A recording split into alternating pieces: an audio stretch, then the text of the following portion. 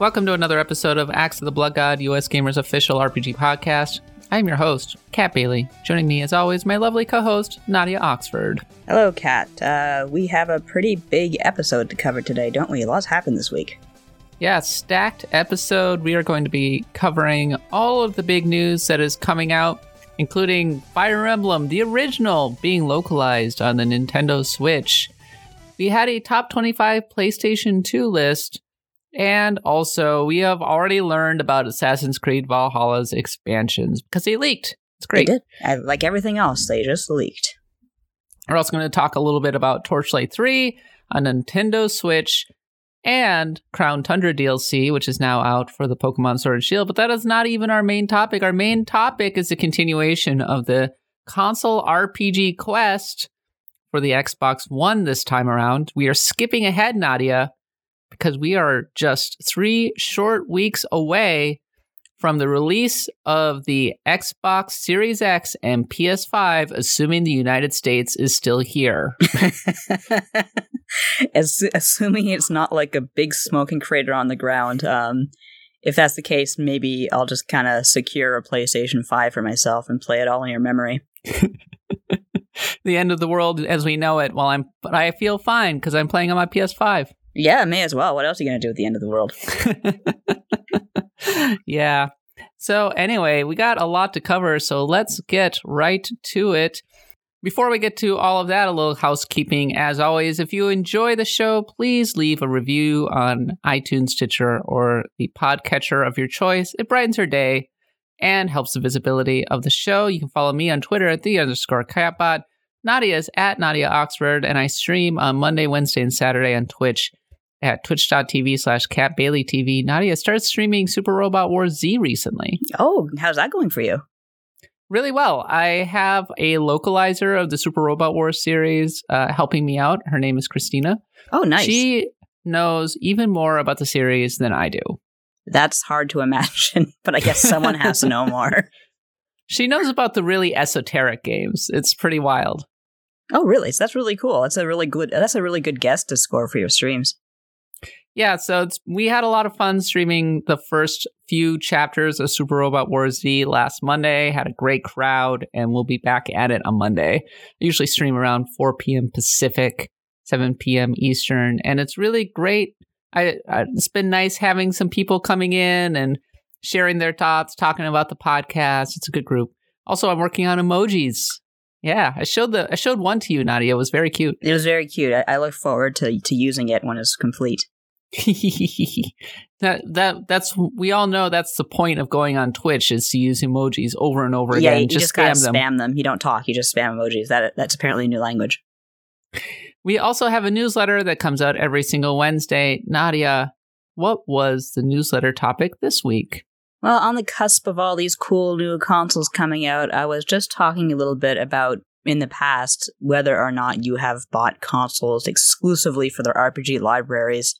Because I can personally say I almost certainly bought my PlayStation exclusively for Final Fantasy VII, Wild Arms, Breath of Fire 3. And not to say I didn't get more games. Of course, I was really big into Mega Man, so of course Mega Man X4 was in there as well. But when you look back at my PlayStation history, I didn't play a lot of Crash. I didn't play a lot of Jumping Flash. I didn't even play a lot of the horror games like Resident Evil or Silent Hill. I was just like, I want to play RPGs, so I was really, really into RPGs at the time, so, well, I need a PlayStation for that. And that became very apparent once I got my N64. So, I can say that was one time when I actually did buy a console almost strictly for the RPGs. I don't know that I ever have, actually. It's not a very good thing to do in a business sense. It makes very little sense, but when you're young and stupid and have money to blow, you may as well. I mean, when I was much younger, I got a console because I was a Nintendo fan. I bought the GameCube, right? I was playing Smash Brothers, Metroid, and Zelda. That's what I wanted to play. Yeah, no, I started, of course, on the on the Nintendo, and even though I did play RPGs there, like I did love, of course, Dragon Quest, but that was really all I played for RPGs on the NES. It wasn't until the SNES I really got into them. I mean, I didn't get into RPGs properly, arguably, until the PlayStation era, but even then, even as much as I love JRPGs on the original PlayStation, I got a GameCube before I got a PlayStation 2. Yeah, that definitely happened with me too, because even though, yes, I am a major RPG fan, I'm also a major Nintendo fan, so it's kind of a, well, was I going to buy the GameCube for the first party stuff, or was I going to buy a PlayStation 2 for the third party stuff? And GameCube won out at first. Well, in hindsight, I was really dumb, because I should have gotten a PlayStation 2. What was I even thinking? Yeah, I mean, GameCube had definitely some great games, but as far as RPGs went, well, we did our RPG console quest for GameCube, didn't we? Yes, we did. Yes, and so you can kind of, the selection was there. It had games. There were games. It had good games. It gave me a lot of quality hours, but when that summer of 2004, when I had no internet and I was sitting in a sweltering apartment swarming with bugs, I think the PS2 would have kept me a little more sane. I hope you write a book about your experiences playing a PlayStation 2 in a sweltering apartment full of bugs. Anyway, our newsletter comes out every single Wednesday. You can subscribe to it. It'll come into your mailbox. It's great. Okay, Nadia, let's continue on to the news. First item of business. It's kind of a sweet and sour, I want to say. The sweet is that Fire Emblem, the original, is coming out on Nintendo Switch, the one from the NES. Yes, that's really, really interesting. That's definitely out of left field. One of those things you wake up and you see the news and you just have to blink twice because you're still half asleep. Yeah, it really was. Nobody was expecting that. People would have been expecting, say, Mother 3, but for Nintendo to localize the original Fire Emblem for NES is definitely a very pleasant surprise. I wonder if they did it with all of the Fire Emblem Heroes money. Probably all the money strictly from you. And they also are releasing a really sick limited edition, which I, of course, immediately pre-ordered because I am such a mark, Nadia. I don't need all of this extra crap, but give me really nice box art and I will buy it. It is a really cool looking display piece, I think. I think there's a lot more stuff there that's appealing versus the Mario collection that they just released. Unfortunately, the sour of this collection is that it is a limited time release, and that includes the digital release, which will go away on March 31st, which coincides roughly with the end of the fiscal year and possibly the launch of the Switch Pro. I think that it is a very cynical move by Nintendo to juice sales of these games that are limited time right before the close of the fiscal year. I don't like it, Nadia.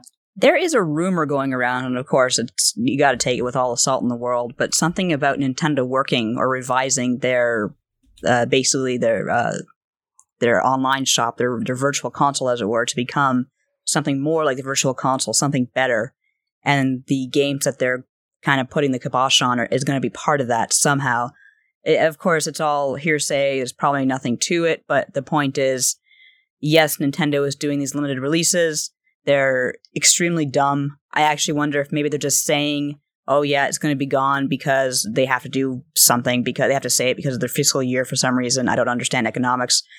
So maybe they'll come right back. But if they don't come back, and if they really are just this 6-month thing, that is a very why sort of thing. Artificial scarcity, baby. Who needs that nowadays? Didn't you make a remark about how Nintendo can't even lie about chipsets anymore? But the thing is that it works. Apparently, Mario 3D All-Stars sold millions of copies. Yeah, it got a lot of hype and attention because it is a limited thing and people are afraid of missing out. Yeah, the FOMO is a major, major motivator. I mean, heck, I'll buy Fire Emblem when it comes out. I'm not going to buy the special edition, but I'll buy the game itself. And who knows if I'll play it to the end, because let's face it, even though they are adding quality of life improvements, it's still an old-ass Fire Emblem game and will chew your face off. But I think it's a really neat part of history, and I want to be part of it. I never thought Fire Emblem would eat my face. Well. You voted for Fire Emblem. That was going to eat your face, Kat. I'm glad you got that reference. It's a good line. The original Fire Emblem, if people are expecting something akin to what we have today, they're going to probably be in for a bit of a rude surprise. A little bit. You certainly cannot romance anyone, as I don't think so, can you? Like, there's not a lot of bells and whistles. Pretty much all of the modern quality of life stuff and romance stuff that we come to associate with Fire Emblem including the weapons triangle, showed up in Genealogy of the Holy War a little while later. The original Fire Emblem is a much more straightforward, stats-based RPG. Yeah, I forgot. More akin to Echoes of Shadows of Valencia, Fire Emblem Echoes, which was, of course, Fire Emblem Gaiden that came after Fire Emblem. Gaiden was very different from the original Fire Emblem, but my point stands. Yeah. I forgot that it doesn't even have the weapon triangle. I have watched some people play it on like YouTube and that kind of thing. And I think the thing that stands out to me about it is it's very much of its time. It's an old school Famicom game. But for its time, it looked really good. It had this really nice manga-esque graphics. It looked quite a bit better than, say, the original Dragon Quest. So I can see why I can definitely see why it caught on in its time and place. But a part of me kind of wishes that they had just localized Genealogy of the Holy War instead of the original Fire Emblem. That's what I would really like to see. I'd really like to see Genealogy of the Holy War. I feel like that would still be a very playable piece of Fire Emblem's history.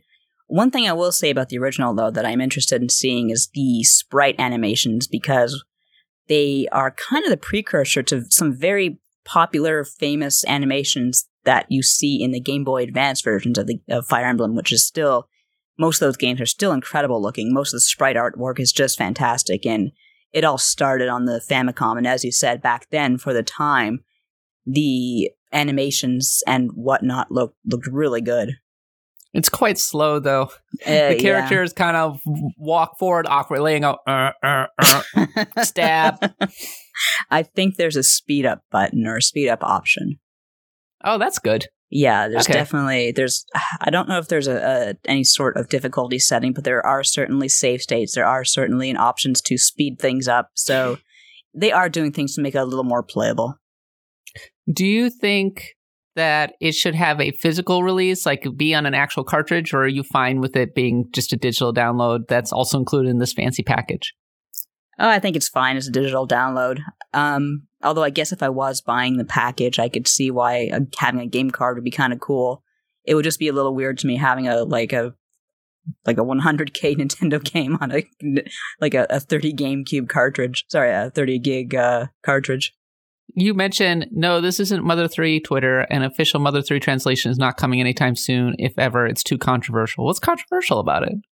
Well, here's the thing. Mother 3, of course, when Fire Emblem news got out, Mother 3 immediately started trending because everyone was saying, well, where's Mother 3? Where's our official Mother 3 thing? And I believe it was Imran Khan who mentioned the controversy surrounding the Mother 3 translation, saying that it was supposed to happen, but eventually it was kind of scrapped because there is a lot of complicated content in Mother 3. Let's call it complicated, especially regarding gender roles and gender identity, where you have the characters called them gypsies who do not really adhere to any sort of gender. Like they present as male and female simultaneously. And I don't know if Nintendo wanted to get into that. There's also the matter of, well, there are just some very disturbing parts of the game, like when the whole team ends up on an island that they eat these mushrooms and they get really horrible nightmare hallucinations. That was a little disturbing. So I just feel like Nintendo's not going to take a risk on it. Prove me wrong, Nintendo. I would love to see Mother 3 officially get translated, but I just don't see it happening. Final point on the Marth Roy being in Smash Brothers Melee thing, which was a nice touch, by the way, for American fans. I thought it was funny that Roy was the one winning in that trailer. I think that was a very salty, whoever cut that trailer was a very salty Roy fanboy who finally wanted to get some revenge on Marth. Yeah, definitely had some flashbacks going on there, but that was a fun little flashback to the conversations we really did have back then. Who are these guys? And you'd have a website here and there that would try to explain it. And Fire Emblem is huge in Japan. Like, oh, that's nice. What's Fire Emblem? That doesn't really sound like anything exciting. And but everyone's love kind of grew from there.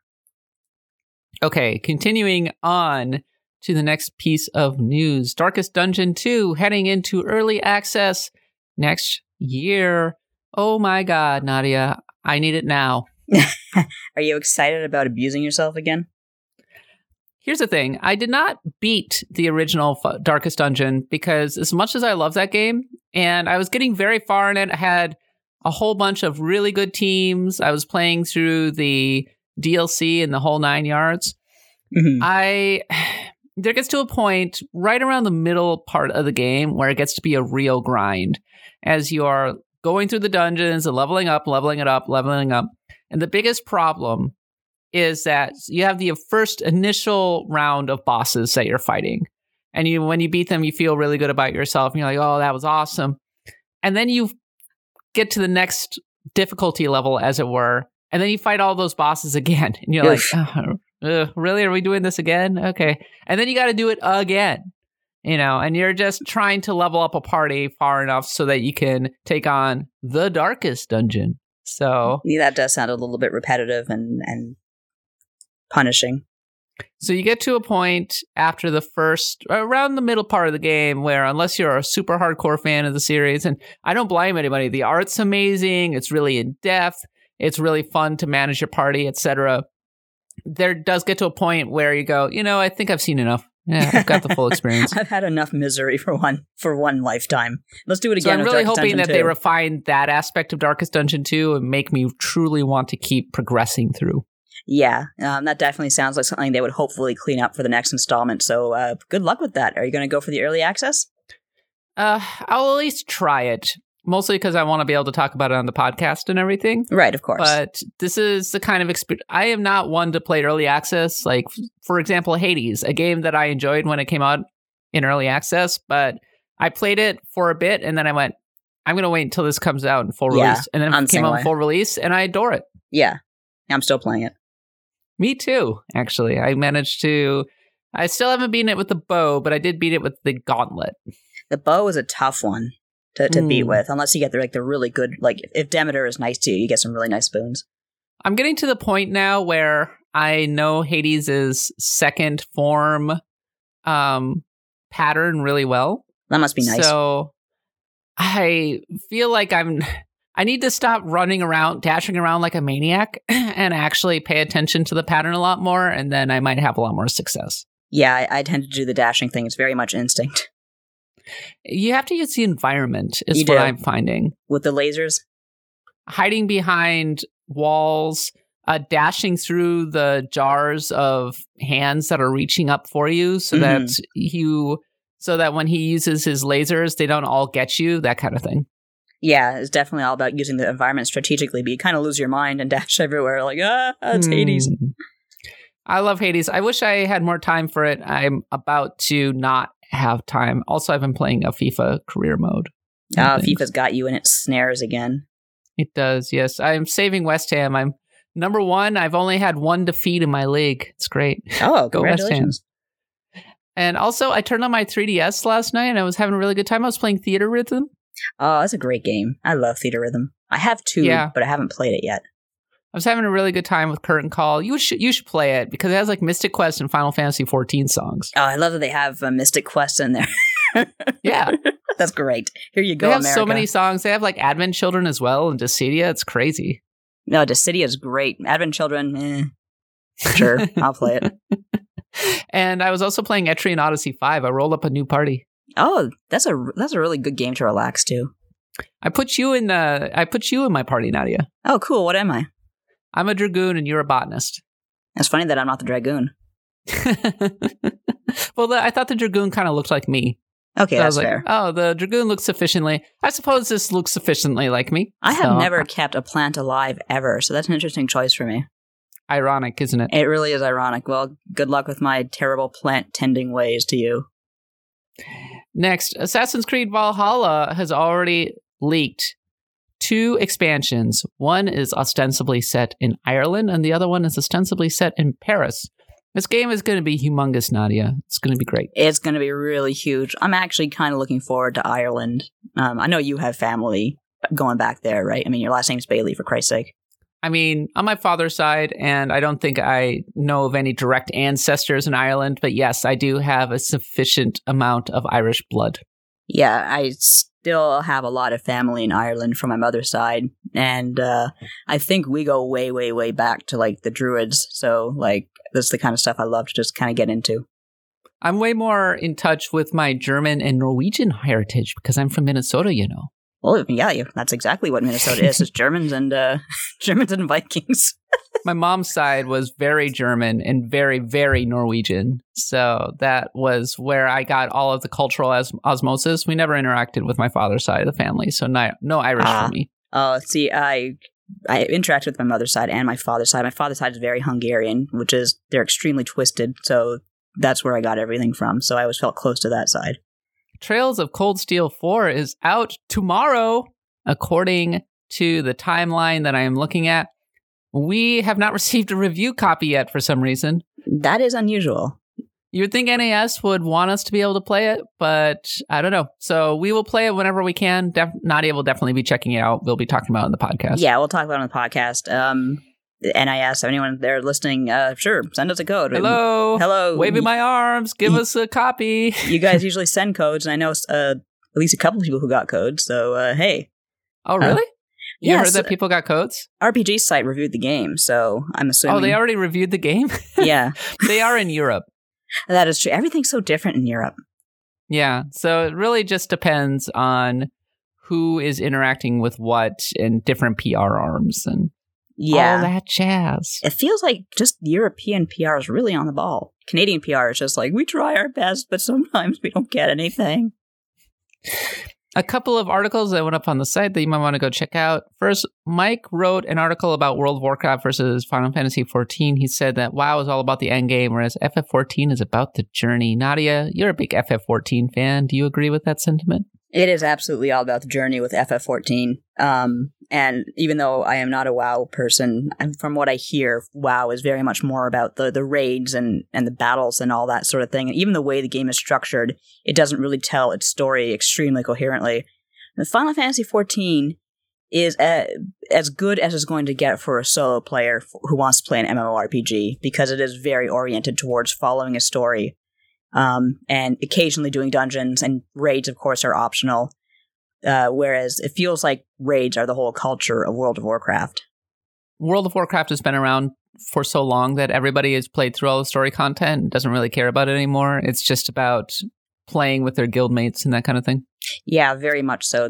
I think a lot of WoW players are ingrained in their ways, whereas maybe the Final Fantasy XIV is more appealing to new players because, holy crap, new free trial now includes Heavensward. Like it's but it also easy. Helps that the single player content in FF14 is just that good, right? Yeah, some people did not like A Realm Reborn, which is the first sort of storyline you go through. I did not find it like bad or boring. I thought it was like a very sort of average Final Fantasy story. The thing that really hooked me was there were a lot of great side quests. There were a lot of great side stories. I thought the culture of the races was very interesting.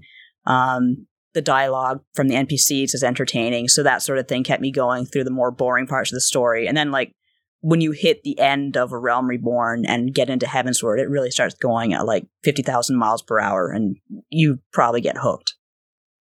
I'll make you a deal, Nadia. I'll play FF14 if you'll play Witcher 3. Okay. I've been thinking that we should do a Witcher 3 report in the new year.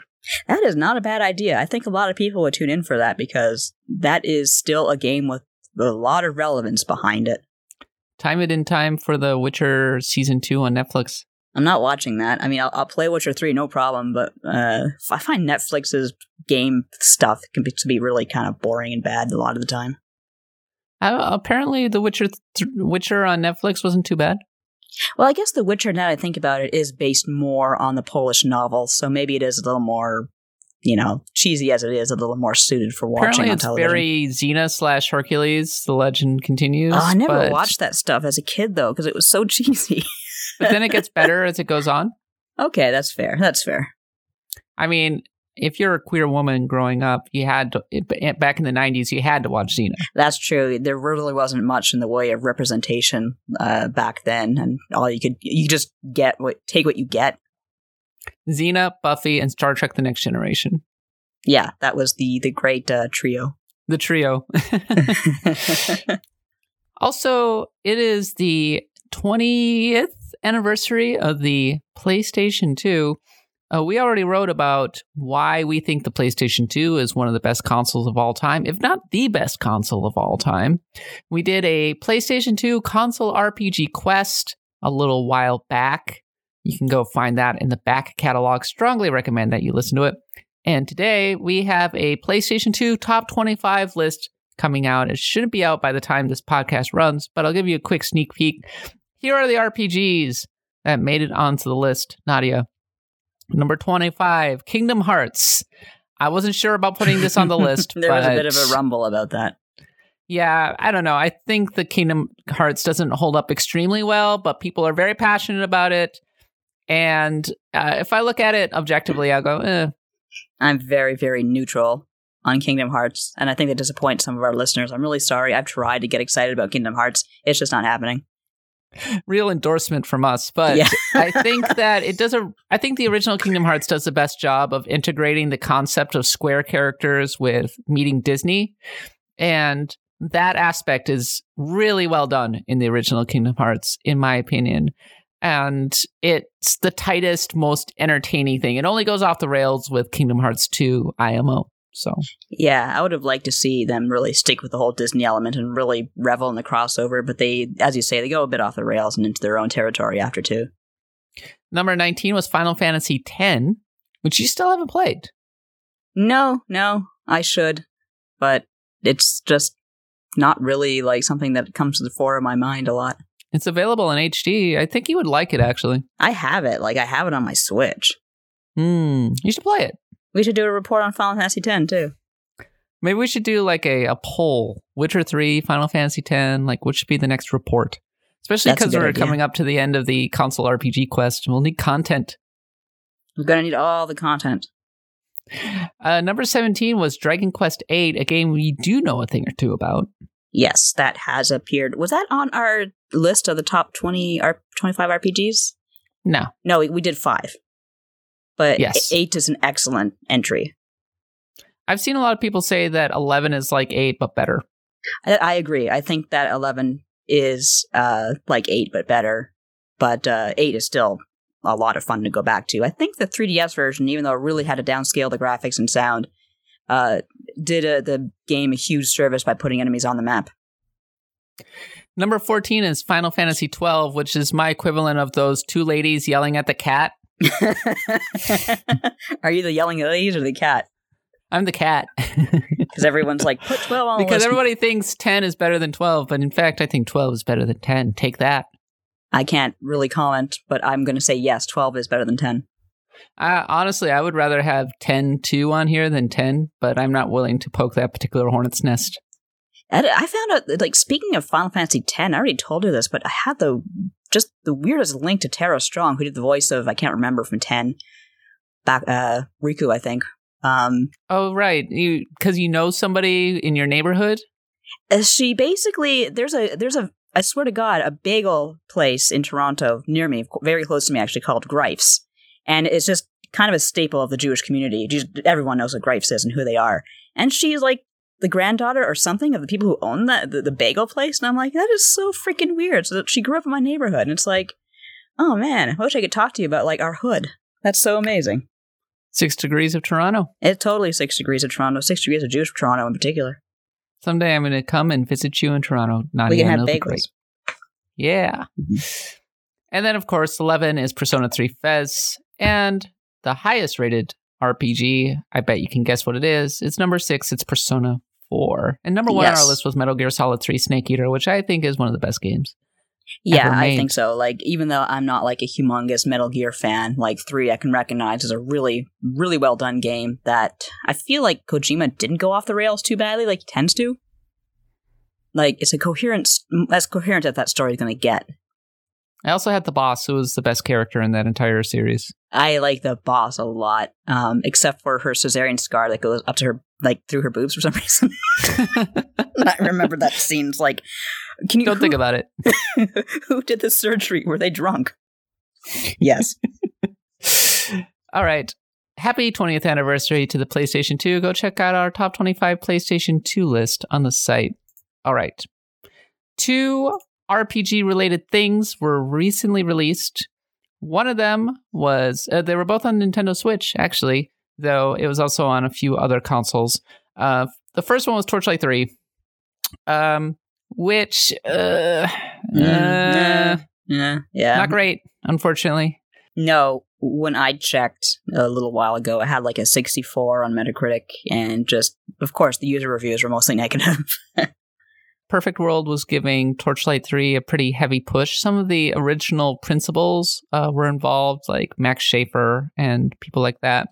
I think the biggest problem that Torchlight 3 ultimately had was that it started out as a free-to-play MMORPG, and then they took it in a different direction, but it never quite shed that kind of aesthetic, as it were. Yeah, I've heard the term used for the game in one review as identity crisis. And I think another problem that Torchlight kind of faces is that when the original Torchlight came out, and I remember this very well because I interviewed Max Schaefer back when they were promoting the original Torchlight, and this was before Diablo 3 came out. We didn't have a lot of games that were kind of the isometric dungeon crawlers. We had a few. Right. We were all waiting for Diablo 3 to come out. So this game comes out and we're like, oh, this is so great. And the aesthetic was really charming, and it had some really key innovations like the pets that would take your items back to town. And so it was just immediately enjoyable. And then Torchlight 2 was that, but bigger, and again, benefited from the fact that Diablo 3 had a lot of backlash and disappointment from fans. But if you look at where we are right now, Diablo 3 is still around and still relatively popular. Mm-hmm. And Path of Exile definitely has the attention of the really hardcore fans. And Torchlight just doesn't feel novel in the same way that it did before. Yeah, it feels like a bit of a relic of its time, stuck in the past. And to be fair, in that past, we were in desperate need of a good dungeon crawler. And not only do we not have Diablo 3 for a long time, but when it came out, it was a mess for a very long time. It seems like it's trying to be Diablo, but cute. Yeah, that's kind of... Well, you got Minecraft dungeons for that. I think the thing is, though, when you look at the graphics, I think in 2009, 2010, that graphical style was legitimately charming. And now when I see that graphical style, I just think mobile game.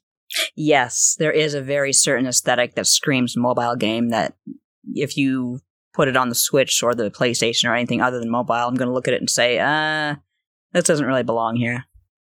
Yeah, I played some Torchlight 3 on Nintendo Switch and also on the PC, and it just didn't really grab me, unfortunately, especially when Hades is around. And I know that Hades is not really an isometric RPG, but I'm conflating them in my mind. Yeah, it's kind of the same. As I say, it's not the same, but there is a thread of familiarity between them that Hades, of course, is without question the better game.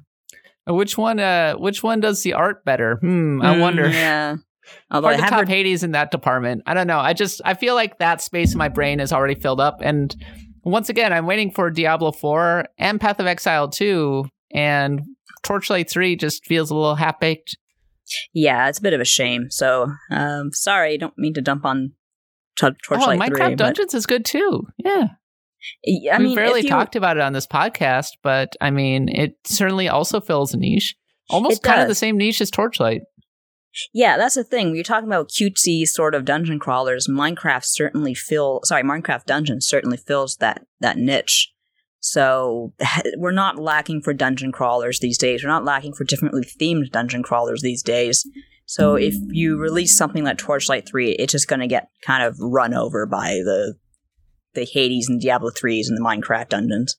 I went on to Reddit just to check how people are talking about Torchlight, and the top upvoted thread is, "This is the most notoriety I've seen Torchlight 3 get, and it's not good." Aww. That's kind of sad, but it's true. After such a bad TL2 console port, why wouldn't they make TL3 what it should have been? They took all that extra time and changed it to premium. What gives?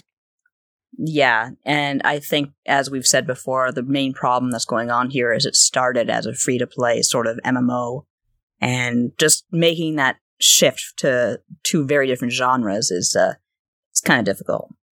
It's also kind of buggy, it seems, like enemies disappearing in mid-fight. Oh. Switch port is not good. Yeah, that's always an indicator of how a game's quality, I think, is how much effort are they putting into the Switch port. In any case, it's not amazing, and the Blood God is kind of turning his head sadly and saying, no. No, give this one a pass. But the Blood God is a little more excited about the Crown Tundra DLC, which is now available for Pokemon Sword and Shield. Nadia and I have started playing it. It dropped quite late last night. I was kind of hoping it would drop a lot earlier. Yes. Nadia, I think you're a little further than I am. How are you liking it? I was surprised. I thought for sure it was going to drop like yesterday early, but no, it dropped at like midnight my time. And so far, it's very fun. It's very cute. I'm actually enjoying the Dynamax battles, the adventures. I think they're called Dynamax Adventures, where you are given a rental Pokemon and kind of challenged to take on this little dungeon and beat other Pokemon with it, and finally until you get to a legendary and try to capture that one with your rental Pokemon. And as I wrote, you can go read it on the site right now. It's a good way to teach you how to love loser Pokemon, because as we have discussed, like Dunsparce. Yeah, I was given a Dunsparce. I'm like, what am I supposed to do with a Dunsparce? Why you got all the hate for Stunfisk, though? Come on. It's weird looking. You look at his eyes. It wants a sweet release. I'll have of you death. know that a lot of Pokemon are weird looking. Yeah, but not with the eyes. Then again, it has the same eyes as Trubbish, and that Trubbish also wants a sweet release of death. There you go. See, but I hate the garbage monster. The thing I like about Crown Tundra so far is there's a lot to do, and there's a little bit of a story at first when you enter the game, but you're kind of left to go to your own devices when you're ready. And you can, right now I'm just kind of trying to help the Forest God, the legendary of this particular DLC pack, find his faith again. He'll let people believe in him again so he can live again. And it's kind of an interesting little aside about Pokemon and gods and faith and all of that. So I'm trying to help him because he's weird looking, but I like him. And that involves finding like his crown. I found his crown, which is why he has a big head. And now he apparently has a horse, and I have to find his horse because his faithful steed, quote unquote, is missing. And if he doesn't have his faithful steed, he can't be a good harvest god anymore. So it's like, all right, well, I'll help you find your horse because I really want to get to the tree where all the legendary birds are hanging out, and I want to capture Zapdos. I think I remember what that Pokemon reminds me of. What?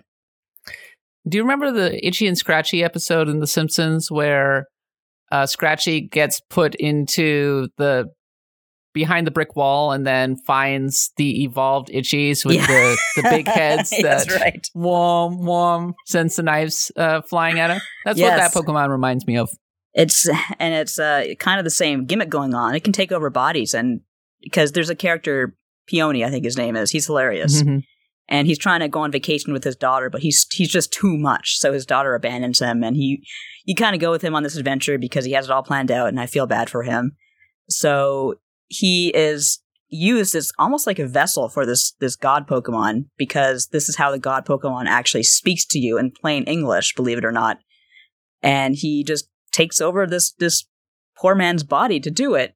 But I guess he gets the job done. And Peony wasn't hurt. Sure, he enjoyed it in a way. Such wonderful existential horror. It's what I've come to expect from Pokemon. Pretty much. If you don't have a Pokemon that's kind of horrifying, it's not a real Pokemon generation. That reminds me, I did find a Mimikyu. I didn't get it, though. I find that it's actually quite difficult to capture Pokemon this time around. Maybe that's something that'll alleviate as I get further into the DLC, but they're squirming away from me. So, a couple thoughts. Thought number one is that I don't know that I really like the max raid dungeons any better than regular max raids, because they were already kind of tedious, and this is just as long. Oh, yeah. Especially if you're playing with other players. And I really don't like the rental Pokemon aspect of it. But that's how you learn to love loser Pokemon, Kat. I know all about all the various Pokemon. That's true. I know which Pokemon that I like. There's a reason that I pick the ones that I like and raise them. That's fair.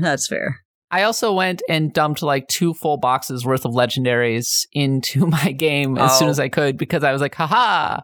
Oh, wait. But the funny thing is that this game is all about being able to capture so many legendaries that weren't available in Sword and Shield, like Suicune and Zapdos and all of them. And they're new Pokemon, don't get me wrong, but I'm just like, yeah, that's nice. I already got a Suicune. Yeah, I in your kind of introduction to the whole adventure thing, they let you catch Suicune. Then I went up against a Moltres and did that whole thing where it blows you out of the den just as you're about to get it, and I was so pissed off.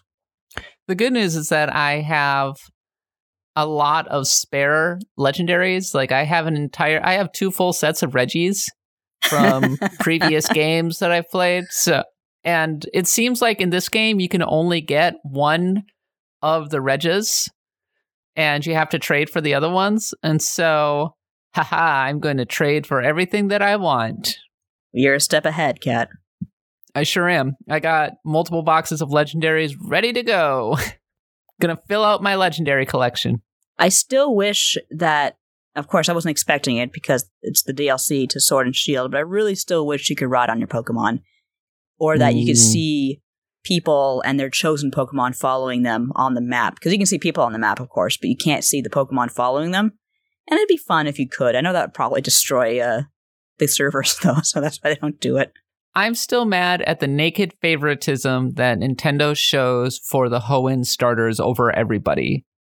I'm sorry. I know don't get me wrong, the Hoenn starters are great. I like Swampert. I like Sceptile.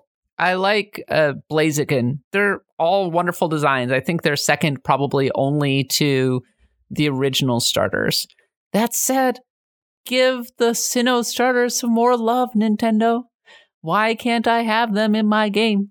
Why can't I have Greninja, who's one of the most popular Pokemon in Crown Tundra? Let me have them. Come on. Yeah, there's a lot of people actually asking for more Sinnoh love in the Pokemon games. We're now at the point where the people who grew up with playing Diamond and Pearl, they're of age, which is terrifying, but it happened. The wheel slowly Sinnoh nostalgia turns. is strong now. It's extremely strong right now, and before long, it's just going to keep on going until we get to Sun and Moon nostalgia. Can you imagine Alola nostalgia? Quiet. Don't say such words to me. I look forward to that just because I like Litten so much. I think that Crown Tundra is a great buy. You should buy the expansion pass. I think it is essential if you own Pokemon Sword and Shield and like Pokemon even a little bit. It adds so much good content. Isle of Armor was fantabulous. Some of the best Pokemon side quests that I've played in years. I enjoyed pretty much every second of it. I can't wait for the Galarian Star Tournament or whatever it is in That's Crown going to be Tundra. really cool. Yeah, I haven't unlocked that yet, obviously, but that looks real. Apparently that's a big challenge. So you're going to probably steamroll it. It also has a lot of quality of life improvements, like the ability to change your Pokemon's abilities to its hidden ability, which is something that has never been possible before and opens up a lot of possibilities if you have a Pokemon that you raised a long time ago. I'm very excited about that. So, yeah, this is all phenomenal endgame content if you're willing to spend the money on it. I would like more Pokemon in the game, but they add a ton of Pokemon in Crown Tundra, and I can't wait to get into the actual multiplayer.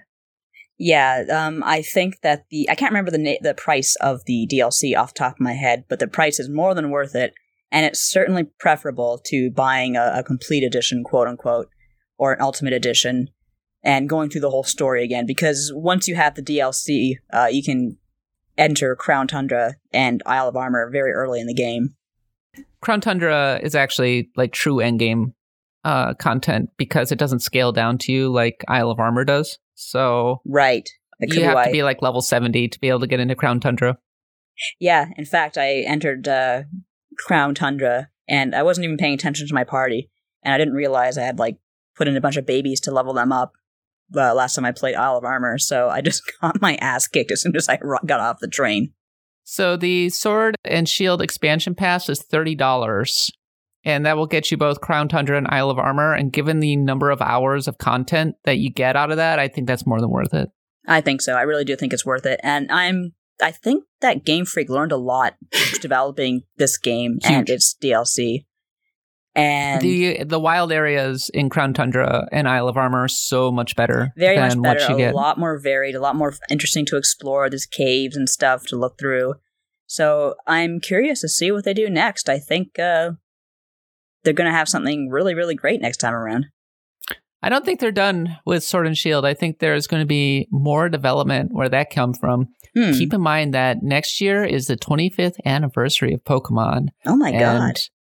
Also, at the end of the year, by the end of the year at the latest, we are going to have Pokemon Sword and Shield connecting to Pokemon Go, which opens up a lot more horizons That's as well. That's going to be a big deal. So I think Pokemon, after kind of a rough year or so, is in a much better place. The community seems a lot happier now. I'm a lot happier. And yeah, let's see where this goes. But yeah, the Blood God is nodding approvingly in terms of Crown Tundra. The Blood God says, this is good, this is cool, so to speak.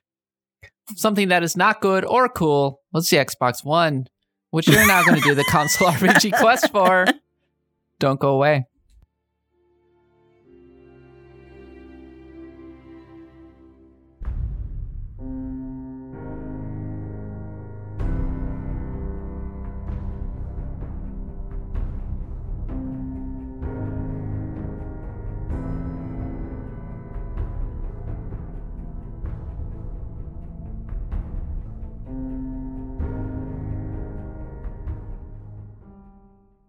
Okay, it's time for the console RPG quest, in which we review the RPG legacy of every single console, even the 3DO and the Jaguar and all of those.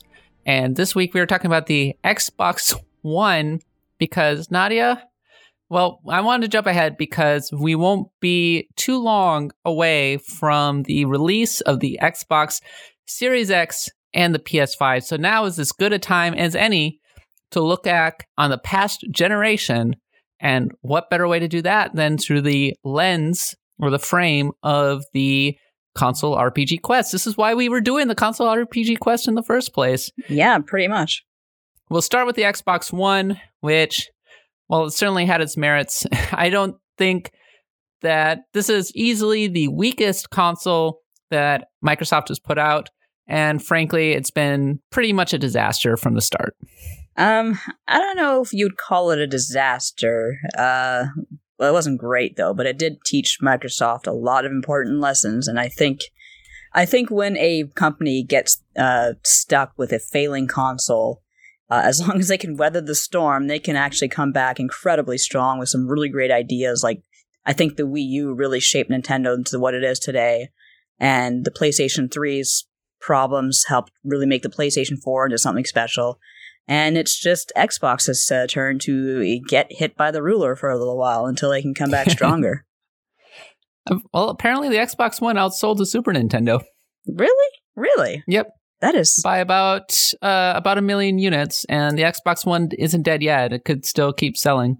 No, easily, but that is so weird. I guess it's because, we don't really think about it, but when we were kids, video games was still very much for kids. You didn't really have a lot of adults playing, whereas nowadays, adults not only do they play, but sometimes they just buy these systems because of their multimedia capabilities. So there you go. As usual, you have to contextualize things. The market is way bigger than it was back in 1990. Absolutely. Much, much bigger. I mean, just consider that the original Nintendo Entertainment Center system, which was a dominant success and had the whole market to itself for years, only sold about 61 million. Yeah, that's funny to even think about, but that's like small potatoes numbers these days. Yeah. Meanwhile, the PlayStation 4 is at 112 million units sold. Oh, gracious. Yes, so there you go. It's all in the context of the age. And the Nintendo Switch has already outsold the Xbox One, and it came out in 2017. Yeah, and it's still going. It's hard to find a Switch on the shelves these days. And not only that, the Switch has dramatically outpaced the Xbox One. The Xbox One's at about 50 million. The Switch is at 62 million. Wow. So there you go. Yeah. So when I say that it was kind of a disaster, yeah, it has double the sales of the original Xbox. But again, context. Everybody plays video games now. Hundreds of millions of units are being sold worldwide. And the Xbox One should have grown the console's presence in the world, and instead it took a huge step back from the Xbox 360. But let's talk a little bit about why that was. We'll start out, Nadia. What was our first memory of the Xbox One? Why don't we start with you? Oh gosh, I'm trying to remember even why or how I got my hands on one, and I am coming up blank. I guess that just kind of says how much affection people have for the Xbox One, and I certainly don't hate the system by any means. You know what I think my first memory was? Remember that Cirque du Soleil thing? Was it E3? One of the E3 Vaguely. shows? Yeah. Oh, yeah, that was E3 2013, wasn't it? Yeah, that was when a lot of people came away from that saying, what the hell is Microsoft doing? What is this? What is going on with the Xbox? And I distinctly remember Jim Sterling. He got his start from that presentation because he was just mocking it to shreds. And someone asked him, Jim Sterling, what would you like to see from Microsoft and the Xbox One? And he's like, I would just like to see the cast of Cirque du Soleil buried alive. What? Yeah. And Microsoft had people wear those weird raincoats into the thing. Remember that? Nope. I wasn't at that E3 actually. Neither was I. I was watching it and I was just like, what is going on? What a weird generation that was. My only memory of that E3 is how thoroughly Sony buried Microsoft. Yeah, that certainly did happen. That was kind of almost a repeat of the year that they buried Sega. It was incredible. So at that time, I had already seen the Xbox One before it got officially announced. I had seen what I thought was just a straight up debug unit, right? Mm-hmm. And I was like, okay, so this is a debug unit. Obviously, it's going to be blocky and ugly. So, and humongous. That makes total sense. This is a debug unit. And then they took the wraps off it in the official stream, and I was like, that's what it actually looks like? What? Blocky and ugly. And ugly. It was a big block. Yeah. Holy crap. It's funny, when I try to visualize game systems, I can visualize any game system perfectly, but when I think of the Xbox One, I can't get a visual on it.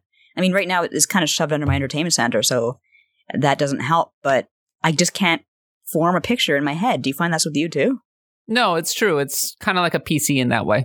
Exactly. There you go. It reminds me of a PC, and not one with the cool covers that are like, kind of transparent and have all the weird shit going on behind them. It's just a business PC almost. So let's put the Xbox One into context a little bit. So it came out in 2013. After quite a long run for the Xbox 360, the 360 went all the way from 2005 through 2013. It was still going after like 8 years. People were very tired of that console generation by the end. But the 360, a lot of people forget, had a kind of a great generation, actually. As we were discussing in the Xbox 360 console RPG Quest, it kind of exploded out of the gate really fast. It was doing very well versus the PS3. It was a third-party console of choice. As The Verge was kind of pointing out, it was successful because it had a very user-friendly front end, really good online capabilities. It was fast. It wasn't over-engineered like the PS4 and that kind of thing. Yeah. And where Sony seemed to learn the mistakes of the PS3 in creating the PS4, Microsoft seemed to discard everything that it learned from the 360 and went in a very strange direction.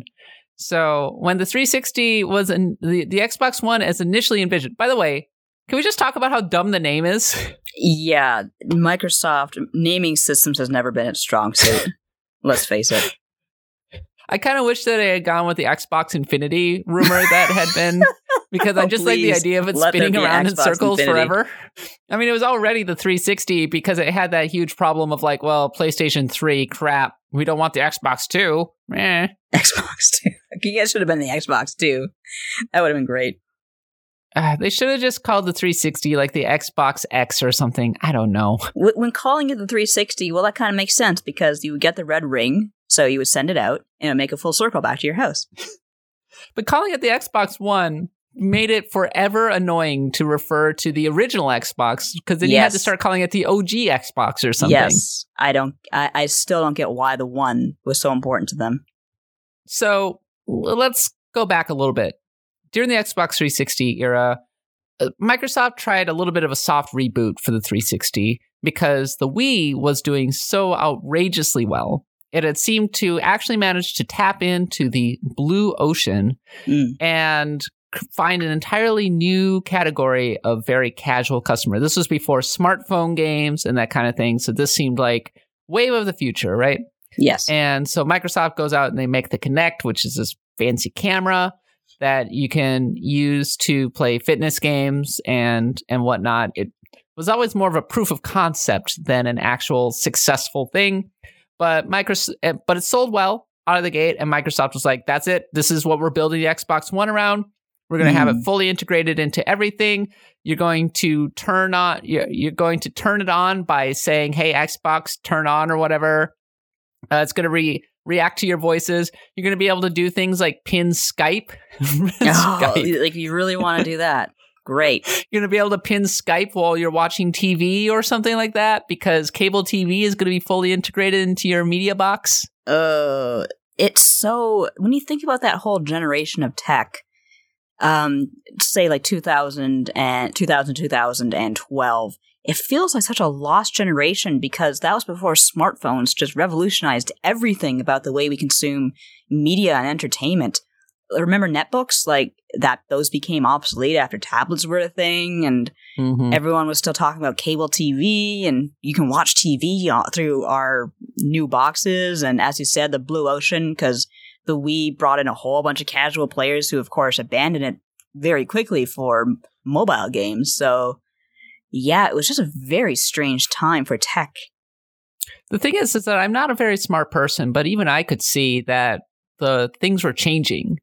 You know, when Microsoft revealed the Xbox One, you could say that it's all hindsight, but I looked at it, I was like, what are they, crazy? Everybody's cutting the cord. Yeah, you're absolutely right. It was a very baffling. The TV thing was not appealing to me. No, of course not. Why would it be? First of all, it was hard to communicate. I didn't really understand the benefits of having the TV directly connected to my Xbox. Second of all, I didn't have cable. I was a millennial. Of course. That's the kind of thing that an older, like kind of boomer Gen X person would think. It's like we gotta have TV integration. My dad is pure cable. Like he's tried to use Netflix. He's like, oh, I don't like this. And he just uses it. He just gets cable. House of Cards came out a month before the Xbox One was revealed and completely turned original programming on its head and revolutionized things. And it was around this time that ESPN started hemorrhaging subscribers because everybody was cutting the cord. So right, of course. And then, of course, this was the death knell. This was a real death knell. This is what killed the Xbox One. Was its extreme... at the time, consoles were at war with used games because used games were big business. EA had introduced Project $10, which was this idea that you're going to buy DLC to unlock things like online features to offset the loss of money that they were getting from used game sales, that kind of thing. And Microsoft's whole thing was that you had to connect to the internet every 24 hours in order to be able to play games, which was... that was a disaster. That was ridiculous. And everybody was like, what are you doing? And they had people, and they were like, and publishers can opt out of being able to do used game sales and everything. And it was all a confusing mess. The system was ugly. It came out, it was $499. Right. So that was kind of expensive. And it wasn't that great compared to the PS4. Meanwhile, the PS4 comes out, it's cheaper. It has a more powerful GPU, and they were able to just mic drop and say, and by the way, no restrictions online. Mm-hmm. Remember when I was watching that Sony E3 press conference, it was the most devastating E3 press conference I have ever watched. Like at that moment, I knew that Sony had won. It's one of the legendary ones, like the $299 and the 2006 Nintendo Wii presentation. Like, it was definitely one to go down in the books because Sony just steamrolled the hell out of the Xbox, and it was just really uncomfortable to watch how badly Xbox got thrashed. I'm not one to sit here and lionize marketing campaigns and sales and that kind of thing, but I mean, even I had to sit back and clap because oh my God. I was when I watched that in 2013, I was just like, Microsoft's dead. They are so dead. And I was right. Like Sony completely blew them away. We have both seen our share of backlash to bad press conferences and bad announcements and all of that. And I think the reaction to the no used game sales, 24-hour online things that Microsoft was proposing, I feel like I have never seen a backlash that bad, or very, very rarely. Well, what's funny is that we don't even think about it now because there's so many games that are basically worthless without an online connection. Tell me about it. Oosh. But that was 2013. It's 2020 now. Things have changed quite a bit. Yeah, and I'm not going to go around and say that North America has any sort of great internet infrastructure going on right now, but back in 2013, that was still... I still had friends in the boonies who were connecting by dial-up. You know what I mean? Microsoft had another problem, Nadia. And so we're laying out all the problems that Microsoft had. It was too expensive. It had a worse GPU than the PS4, arguably not as powerful. It had these onerous restrictions that Microsoft had to rapidly backpedal on. The reason that it was more expensive was that it had the Kinect bundled in, a peripheral that nobody really liked, and would ultimately be discontinued in 2017, which, by the way, the Kinect is at the center of all of Microsoft's problems to this day. Like, they had to rebuild the Xbox Game Studios basically from scratch because they put such a large bet on the Kinect, and it blew up in their face and failed so badly. And I feel all the shot on for it because the Kinect was a piece of crap. Sorry. Yeah. They almost destroyed Rare by making them just sit there and make crappy-ass Kinect games. The problem that Microsoft had, Nadia, is that it didn't have games. That was a big problem. Was that in the 360 era, they still had Bungie. They had Epic coming in and making Gears of War. That was an incredible 1-2 punch. And they still had Lionhead over here making Fable games. And Lionhead, like Fable 2 and 3, I didn't like 3, but at least Fable 2 and 3 were like big games that they could put out. And they had deals that they struck on the side with companies like Mistwalker. And then when the Xbox One came out, so here's the Xbox One launch lineup of note, okay? A lot of third-party titles. They had Crimson Dragon, which was like Panzer Dragoon. That was so disappointing because that was by the creator of Panzer Dragoon, and I was looking forward to that. Project Draco, I think it was called at one point. And it just turned out to be so bad. And I think it was another thing where they put it on the Kinect. It was a Kinect game, and it just did not translate well. And it was like PlayStation 3 and Layer all over again. They struck a deal to make Dead Rising 3 an exclusive on the Xbox One. It was not very good. Yeah, I don't think that was one of the better ones. They had Forza 5, which Forza ended up being their best game, but it's a racing game at the end of the day. It has a defined ceiling. Yeah, definitely. Like, Forza is certainly a very strong franchise, but not really enough to carry a console on when it's launched. Microsoft's problem, of course, was that Bungie opted to depart. They just couldn't stay in a good relationship with Bungie. Bungie wanted to make something other than Halo. Microsoft wanted them to just keep making Halo.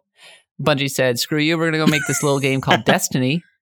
And they went and signed a deal with Activision, which had its own problems. Yes. And Microsoft was like, okay, well, we'll just hand the reins over to 343, and 343 wasn't amazing, honestly. Halo Sorry, 1 second. Kind of declined bit by bit. Don't worry about it. Ultimately, Microsoft lost pretty much all of its first-party developers all at once, and they tried to hand them over to other developers, but they weren't able to keep them very relevant. Lionhead was a big one. In 2012, several of the key veterans resigned pretty much on the same day. It was called Black Monday. Peter Molyneux departed not long after, and then Lionhead was shuttered in 2016 because they were sick of making Fable games. Yeah, they were pretty much off the Fable train by that point, and Peter Molyneux wanted to make a game about tapping on a cube until you get to the center. And Bungie was like, we didn't want to make Halo.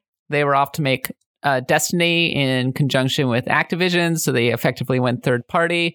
And Microsoft was like, okay, we'll hand the reins over to 343, and we'll hand the reins over to the Coalition for Halo and Gears. But they just didn't have the same impact anymore. And meanwhile, Sony, of course, as we all know, was building up its own first-party franchises. So Microsoft was a little bit up a river. Sony jumped out to an immediate lead when the two consoles came out in 2013. By 2014, Microsoft was falling further and further behind Sony. It was clear that PS4 was very ahead.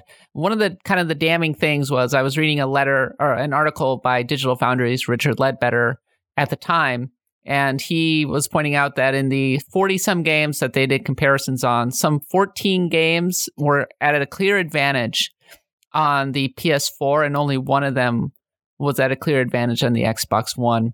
So from a technology standpoint, the bet that Sony went and made was kind of the right one.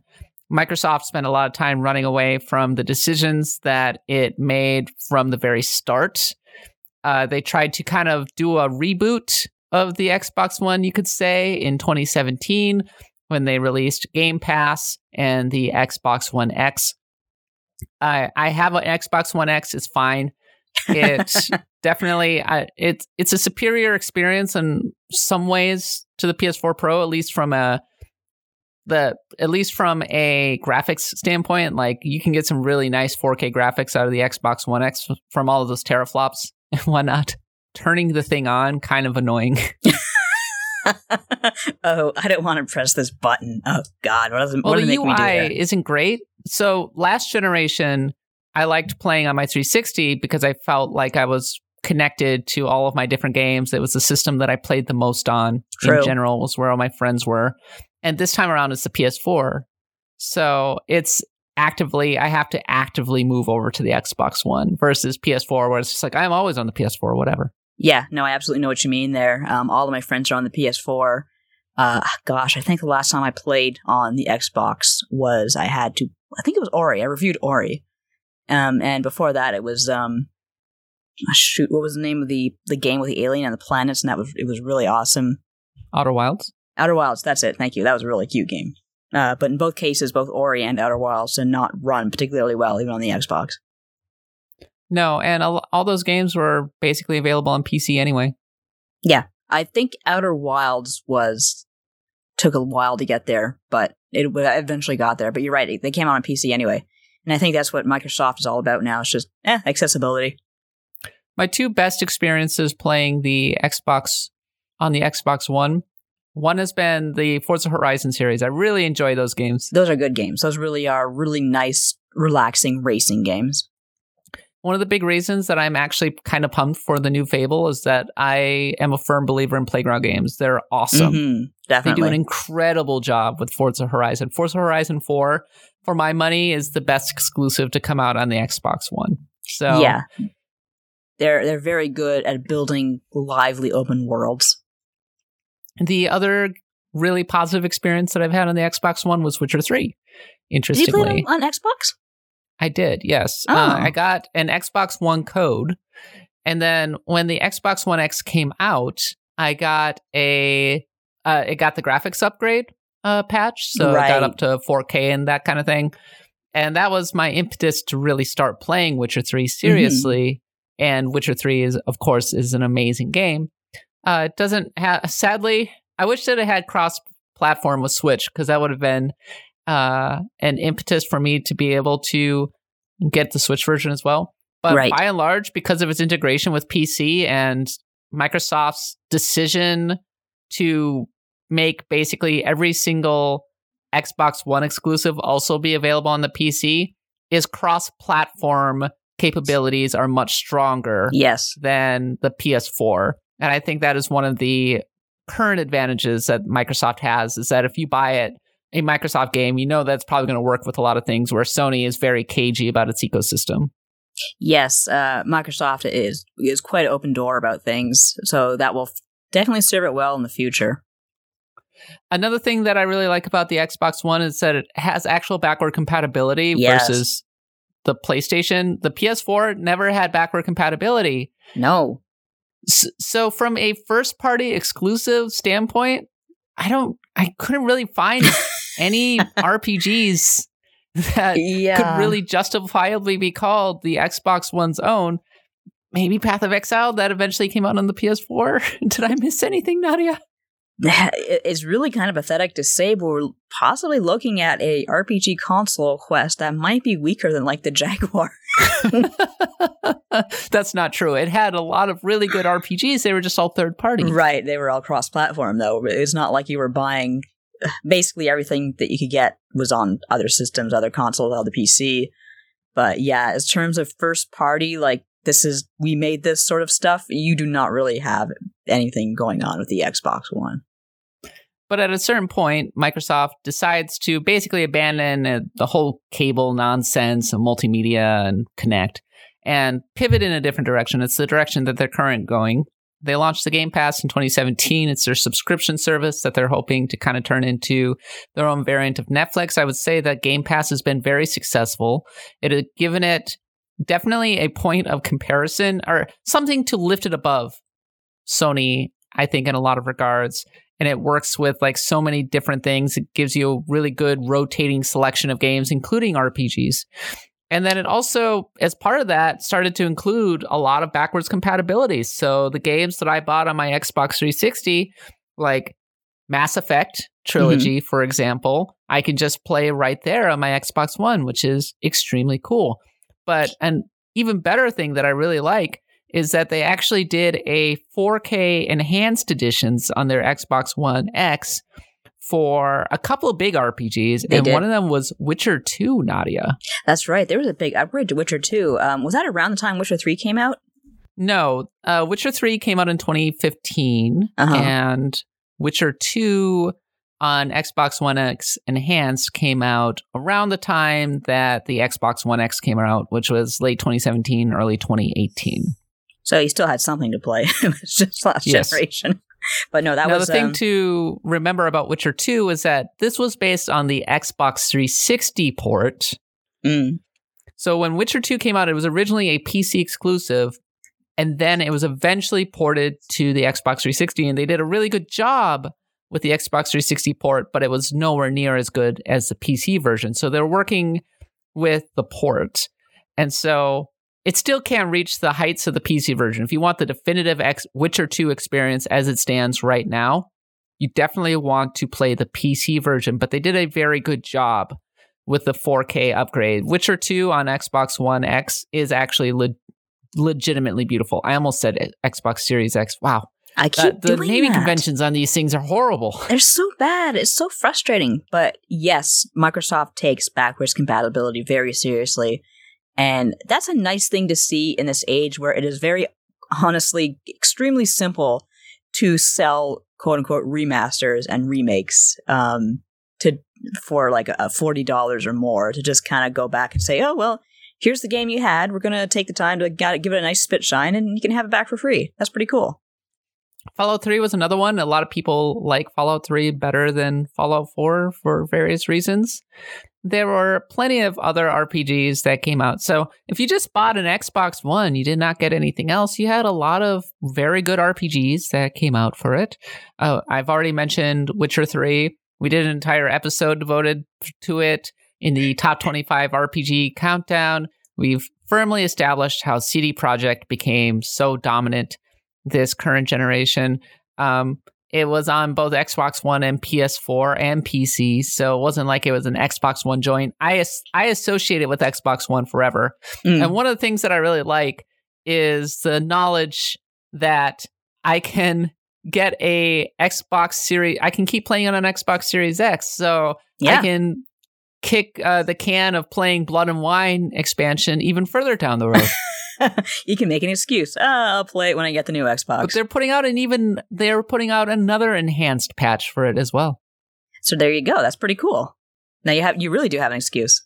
If I recall correctly, they're actually releasing a Series X enhanced version of Witcher 3, and you can get a free upgrade if you own it on Xbox One. That's cool. That's really cool. See, that's the kind of thing Microsoft right now, I think one of the things they're really working hard on is fostering that goodwill they totally blew in 2013. And so far, they're doing a pretty okay job of it, as long as they don't fumble it again.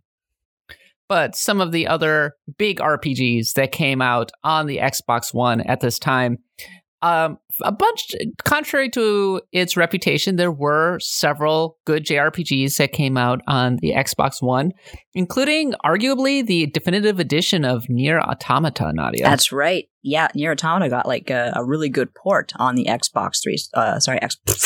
God damn it, the Microsoft. Xbox One X. Xbox. The Xbox 360 that we are talking about. Yes. Series. But yes, Nier Automata. Good job, guys. Yeah, you could play it in 4K, which was really nice. It came out like a year later, but hey, it was there. And it was much better than the PC version, which was pretty broken for a long time. Oh, was it broken? I didn't know that. Yeah, unfortunately. And Final Fantasy 15 came out on the Xbox One, as did several of the classic games like Final Fantasy 8 Remastered. So that's right. Yeah. So it's there is quite a bit of Final Fantasy on there if you want to enjoy yourself on the Final Fantasy front. Yeah. And then beyond that, some of the big budget RPGs that came out over the past generation. I mean, I feel like if you listen to Axe of the Blood God, because Axe of the Blood God existed over the course of this generation, Fallout 4. That's which right. I've said in the past, I like Fallout 4. I'm actually a fan. I love the settlement building. What can I say? I think Far Harbor is some of the best Fallout content I've ever played. I have Fallout 4. It gave me such terrible motion sickness I couldn't keep playing it. And I think I already said that I got a free t-shirt with it, which is good. I use it for swimming. And I got a detergent sample. I'll never understand why. Divinity Original Sin 1 and 2 came out on the Xbox One after the PC version. Came out on other platforms as well, but you could play them. That's good. It's good. It's accessible. Go check out our top 25 RPG countdown breakdown of Divinity Original Sin, as well as our various interviews. The Outer Worlds came out on Xbox One. Various Wasteland games came out on Xbox One. I've also mentioned Path of Exile, which is one instance where the Xbox One actually had some benefits over the PS4. This was right around the time that Microsoft was making a big bet on PUBG as a console exclusive. And the reason that the Path of Exile developers were attracted to the Xbox One was its PC architecture and Microsoft's general push toward indies, because PS4 got kind of bored of indies at a certain point. They did. And Microsoft jumped in and said, we want indies. We need content. Please, oh, for the love of God, we need content. Bring us your tired, your huddled, poor indies. Which resulted in games like Cuphead, so how can I complain too much, right? Yeah, and there is absolutely something to be said for Cuphead #1 and PUBG for a while. That was purely Xbox, and that was a big deal. But Path of Exile, as we were kind of already alluding to, a great indie isometric RPG that is very, very, very deep and has an outrageous amount of content and is free to play, but is generally praised for its monetization. It's not completely overbearing. Maybe that's changed over time. I don't know. Path of Exile 2 is in the works right now. And when it came out on the Xbox One, it was a legit success story on the Xbox One. People were very excited to have this experience on their console for the first time. Yeah, so I know we've been dumping a lot on the Xbox, whichever version we are talking about, because I will confuse them again. So, but there are certainly success stories, especially later on in the console's life. I think the Xbox really turned a corner a bit after around 2017. Actually, it became a thing that I would actually want to own. Like, I don't mind owning my Xbox One X, where I really did not like my Xbox One from 2013 to about 2016. I kind of resented this thing that I got for free. Well, at least you could use it for a doorstop or something. Taking up a lot of room, taking up a lot of breathing space there, Xbox. I gave it away to Matt Kim. Did you really? Frankly, anybody who gets an Xbox One is going to be actually kind of happy this generation. They're not going to get all the best games, but they're going to get a lot of them, right? I think so. And I think given the deals that Microsoft has been conducting, the humongous deals, it's going to actually be a console that you're going to want for exclusives. Yeah, that's the interesting thing. So seemingly because they didn't have any RPG exclusives, and RPGs, I would argue, became much more popular this generation. They became absolutely. Thanks to Witcher 3. A very mainstream genre because they fit very well with open world exploration. And people like that sense of progression. So Microsoft took a hard look at how successful games like Fallout 4 are and said, why don't we spend $7 billion and just buy Bethesda? Yep, and they sure did. They sure did. And then they went and bought all of the RPG studios. They bought Bethesda. They bought Obsidian. They bought that other studio, the one founded by Brian Fargo, In Exile. That's it. Did I get all of them? They still have Playground making Fable. I mean, they have so many RPGs coming around now. They do. They certainly have plans that they are enacting upon. So I expect great things from them this generation. And we've ragged on Microsoft for killing its consoles in the past. They seem to see the Xbox One as still being part of the ecosystem because a lot of the games that come out are still going to work on the Xbox One. Oh, absolutely. And I mean, that's like another great opportunity to just push Game Pass. If you don't have the money for a new console, well, no big deal. You still have a ton of games you can play on the Xbox One that are incredible. Well, I think it'll help that they'll have their cloud streaming service, right? xCloud. Right. So hypothetically, you could play next-gen games on your Xbox One just through their streaming service. Wow, that's incredible to think about, provided it actually works and doesn't hitch all over the place. I mean, people that I know who've played Project xCloud are really impressed by it. Oh, really? That's cool. So it's not another Google Stadia then? No, I mean, here's the thing. Google Stadia, the technology behind it is actually really good for the most part. It's just that it doesn't have any games. By the way, we're not doing a Google Stadia console Stadia RPG quest. Console RPG quest. Sorry, Google fans, if you're out there. If you love big, huge empires, we really apologize. So I think that there's a lot of promise with the Xbox One, maybe even going forward. Yes, it is. I as you said perfectly, I don't resent it anymore. So what is the RPG legacy of the Xbox One? When I look back on the Xbox One, I don't really think RPGs. I think failure.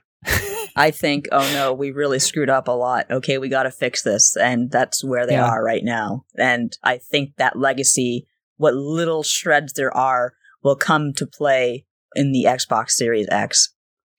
I think that the Xbox One's RPG legacy is Xbox One learning the error of its ways and coming into the Blood God's light and embracing the wonders of our favorite genre. Yeah, but leave Cirque du Soleil off on the doorstep, please. We don't want them here. Otherwise, I mean, the Xbox One was just always kind of there, right? It never inspired a lot of passion. The PS4 completely dominated it. Nintendo Switch came out, completely dominated it. People just mostly dunked on it for its lack of exclusives and the Kinect and that entire mess. But Microsoft has worked bit by bit to turn around and rebuild things and that kind of thing. I would say its best RPG is Witcher 3, which says a lot because Witcher 3 is on everything. Pretty much. Witcher 3 is getting to the point where you can play it on a pregnancy test. You should. I would enjoy that. Give it a try. Exploring. All right. Any final thoughts on the Xbox One, Nadia? It is, you know what, when I think about it, I think that I am so happy, if nothing else, that this was the generation, and Microsoft was a little slow to pick up on this, but this was the generation that game console developers said, you know what, we're not multimedia machines anymore. We are just game consoles, and if you want to use apps for Twitch or for YouTube or whatever, go for it. But we are not trying to make you weave your cable through us anymore. We are here to play games. We are not here to make you flail around or do crazy things. Just play a damn game. This is when developers realized that there was not money to be made in multimedia apps. There was money to be made in service games. Exactly. That's where the ching-ching is. That's where they learned that they could just keep a game going on forever and ever and ever and ever.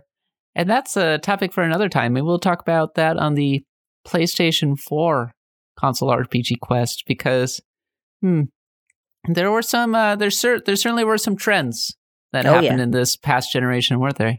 So there were. I mean, one of the biggest ones we just saw with Genshin Impact, like that's a big trend. That's kind of that free to play, content heavy RPG. That's the sort of thing we're going to be seeing a lot more of from now on. I mean, just look at Warframe, right? When it launched on the PS4. Yeah. Anyway, we will get to that when we cover the PS4, the flip side of this generation, next week. Until then, do you have fun Xbox One memories? Did you buy an Xbox One first and find RPGs to play on it? Is there something that we missed? Is there some important point that we missed about the Xbox One? Share your thoughts. Send me an email at cat.bailey@usgamer.net. Send me a Twitter DM. My DMs are open. Maybe that's a little dangerous. At @the_catbot. Defend your favorite console. Or tell me why I failed. I don't know. Do whatever. If you have passion for the Xbox One, I want to hear it. Let's continue on to the track of the week, Nadia. Okay, it is time for the track of the week, the segment in which we play some music from an RPG and discuss how it fits in the context, because music is so very important to understanding our favorite games and our favorite genre. This week, we're looking back on The Witcher 3, which was the most important RPG of the past generation, and I especially like this song. See if you recognize it.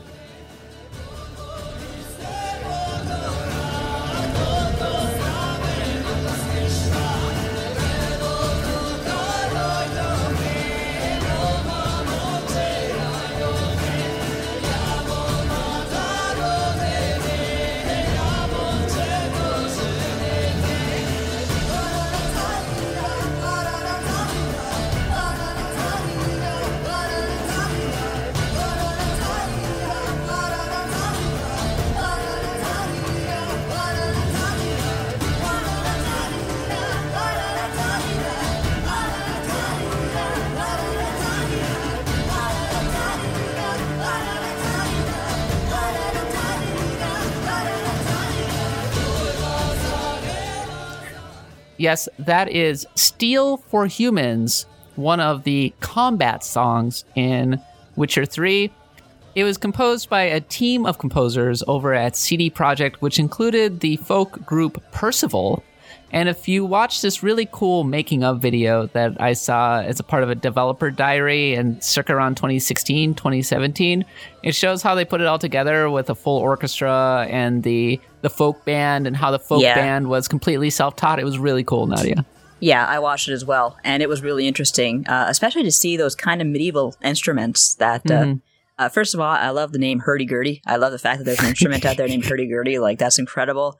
But yeah, the team, much of it, if not all of it, was self-taught on these instruments. And that's pretty incredible, because, of course, Witcher 3 has a great soundtrack. And I just have to say, I love the name Steel for Humans, because even I understand what that means. Steel for Humans, Silver for Monsters. Exactly, yeah. You haven't played Witcher 3, and to my knowledge, don't really have any experience with it. What does this music say to you? I have a little bit of experience. I did play a little bit on my Switch, but I found it a little too claustrophobic because the Switch is such a small screen. But I've always kind of had a small connection to kind of Slavic music, because we were talking earlier about our heritage, and even though I don't think Hungary counts as a Slavic country, maybe it does, maybe it doesn't, I don't know, but I still definitely have a lot of blood from that part of the world, and it kind of makes me think of my roots, even though obviously I haven't been to that part of the world, but it feels almost comforting in a way for that reason.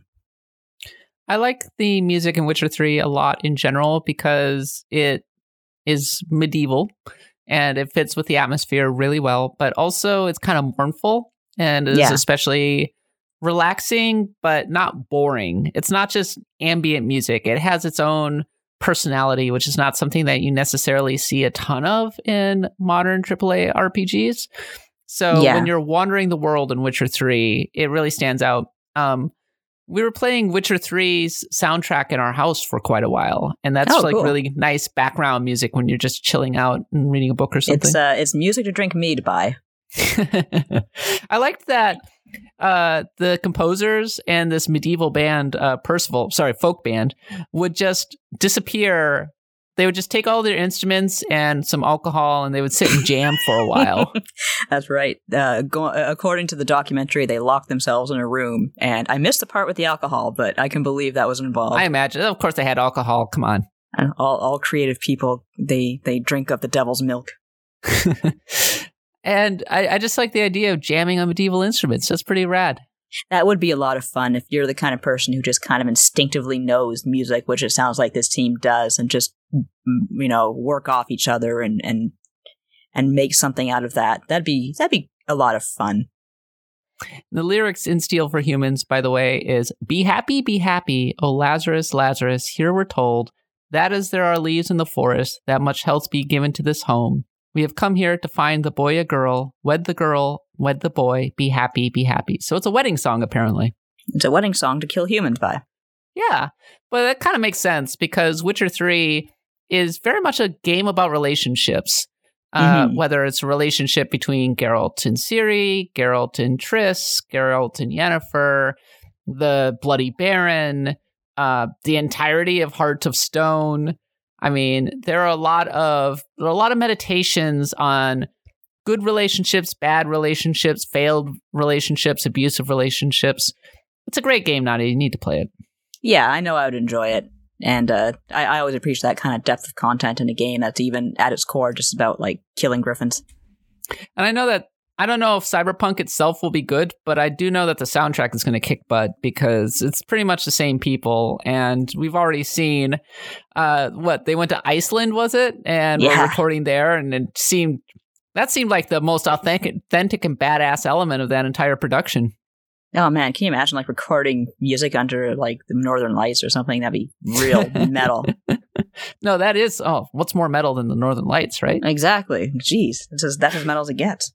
All right, that is the track of the week. If you want to contribute your own track, send me a letter at cat.bailey@usgamer.net or send me a DM. We have a couple of track of the weeks in the backlog. I have received them, don't worry, and I will go ahead and add them later. I just wanted to do Witcher 3 this week because we were talking about the Xbox One. It was just thematically appropriate. All right, Nadia, it's letter time. It's letter time. The first question is from Original Gentleman. Going off on all the articles here, I found that they were discontinuing the 3DS/2DS, so I went and bought one. Doing this allowed me to finally trade and get an Alakazam again, like I was in middle school. Congratulations. Enjoy your Alakazam. Now that I can trade between the various versions of Nintendo DS Pokemon that I have, I want to play through kind of in the Ash way, with a starter of each element and an Eevee that becomes a Jolteon. What game do I need to have to transfer Pokemon to the Pokemon Bank, and which of the 3DS Pokemon games would you recommend I try? In terms of the more modern games, I think that the game that you definitely want to get on the 3DS is Ultra Sun or Ultra Moon, which are the most recent Pokemon games to come out. Pokemon games, when a Pokemon game comes out, it's always the latest version of a particular generation. Going back is like going back to an older patch on an MMORPG or something. So Sun and Moon is kind of the one that you want to get. And barring that, Omega Ruby and Alpha Sapphire is like a fun return to Hoenn and has a lot of older Pokemon as well. So one of those two. The thing that disappoints me about Ultra Sun, Ultra Moon is I hear that they nerfed the story a bit, because the story was a little dark in Sun and Moon with I mean, it's kind of the same to me. I don't remember it being any different. Basically, I can't remember the name of the mother. Everyone is in love with her, and she's just real savage, but she was really nasty to her kids in the original, and apparently they kind of smoothed that out a bit, made her like less of a negligent mother who literally abandoned her children because she went crazy trying to find her lost husband, who was just kind of enjoying himself in a lost dimension, completely oblivious to the fact that his family was falling apart. So yeah, I haven't played Ultra Sun, Ultra Moon myself, but I do hear that was just kind of changed, and it was a little disappointing. I like it when Pokemon gets a little dark. In Ultra Sun, Ultra Moon, the nice thing is you can, if you get to the end of that game, you can do these wormhole travels, and then you can capture a lot of legendary Pokemon that way. So it's a little bit like the Dynamax thing going on in Crown Tundra. Yes. Then. That's its own variation of Crown Tundra. You're flying through time and space in the back of a giant bat. That's pretty cool. I do like the bat Pokemon. I like bats. So if you want to enact your plan of getting a starter of each element plus an Eevee, I don't know, get Pokemon Red and Blue, Pokemon Red or Blue on 3DS Virtual Console. Get a Charmander, get a Bulbasaur, get a Squirtle, throw them into Pokemon Bank, and then go and get an Eevee. and then put that in Pokemon Bank as well, and then you're good to go, right? Make sure you physically throw them. You can't gently place them in the bank. You must throw them, otherwise it won't work. Did they hit the wall? Oh, that's so mean. I'm sorry, we've been recording for a long time. Also, last week we talked about genres that RPGs could kind of adopt and create new and interesting permutations on. I like the idea of a RPG battle royale dungeon crawler. I thought that was kind of a nifty idea. That was my favorite idea, I think. FTL Manta says, maybe a battle royale wouldn't work for RPGs, but maybe a shared pool draft like Magic the Gathering. You draft parties and equipment from a shared pool and pass anything you don't take to your opponents, and then face off against a set of shared challenges with some type of interaction between the outcomes for different players. I could see that being fun. And then they also said, just saw that Nintendo is releasing the first Fire Emblem in the English, and I am so excited. I was hopeful that the Echoes label and Shadows of Valencia meant that they were going to start a line of re-releases, and was sad that it never panned out. Even a series of straight ports and translations of the old SNES games would make my day. Bringing in one of the few good additions from the modern games, the turn rewind is even better. So cool. Yeah, I think I got some people riled up on Twitter unintentionally when I said that all the hardcore people were going to have to put their money where their mouth is now. I didn't mean anything mean by it, I'm sorry. I'm one of those people who really did start enjoying Fire Emblem with Awakening and Three Houses and the kinder, gentler Fire Emblem. And I wasn't trying to hate on you if you really like hardcore dying. You like to see your comrades die in pain. Like, that's on you. That's great. I salute you. I didn't. I only play in classic. I don't play in casual mode. Are you going to be skipping the save states and whatnot here, Kat? Yes. Oh, are you now? Okay, we'll see about that. Or all maybe not. I don't know. Maybe I'm past that. Maybe I'm too old for it. Yeah, I'm not sure how well balanced the first game is, to be honest with you. It's a classic. Okay, that is the end of our episode. Thanks for listening, as always. If you enjoy the show, make sure to leave a review over on iTunes, Stitcher, or the podcatcher of your choice. I am on Twitter at @the_catbot. Nadia is at Nadia Oxford, and I'm streaming at twitch.tv/CatBaileyTV. We will be back, as always, next week to continue our quest into exploring all of the wonderful things about RPGs. And Nadia, apparently people do listen to this because I got some emails from Wii U stands. You go, Wii U stands. I appreciate you. You go, Wii U stands. And on that note, thanks to everybody for listening. We'll be back next week. And until then, for Nadia and myself, happy adventuring.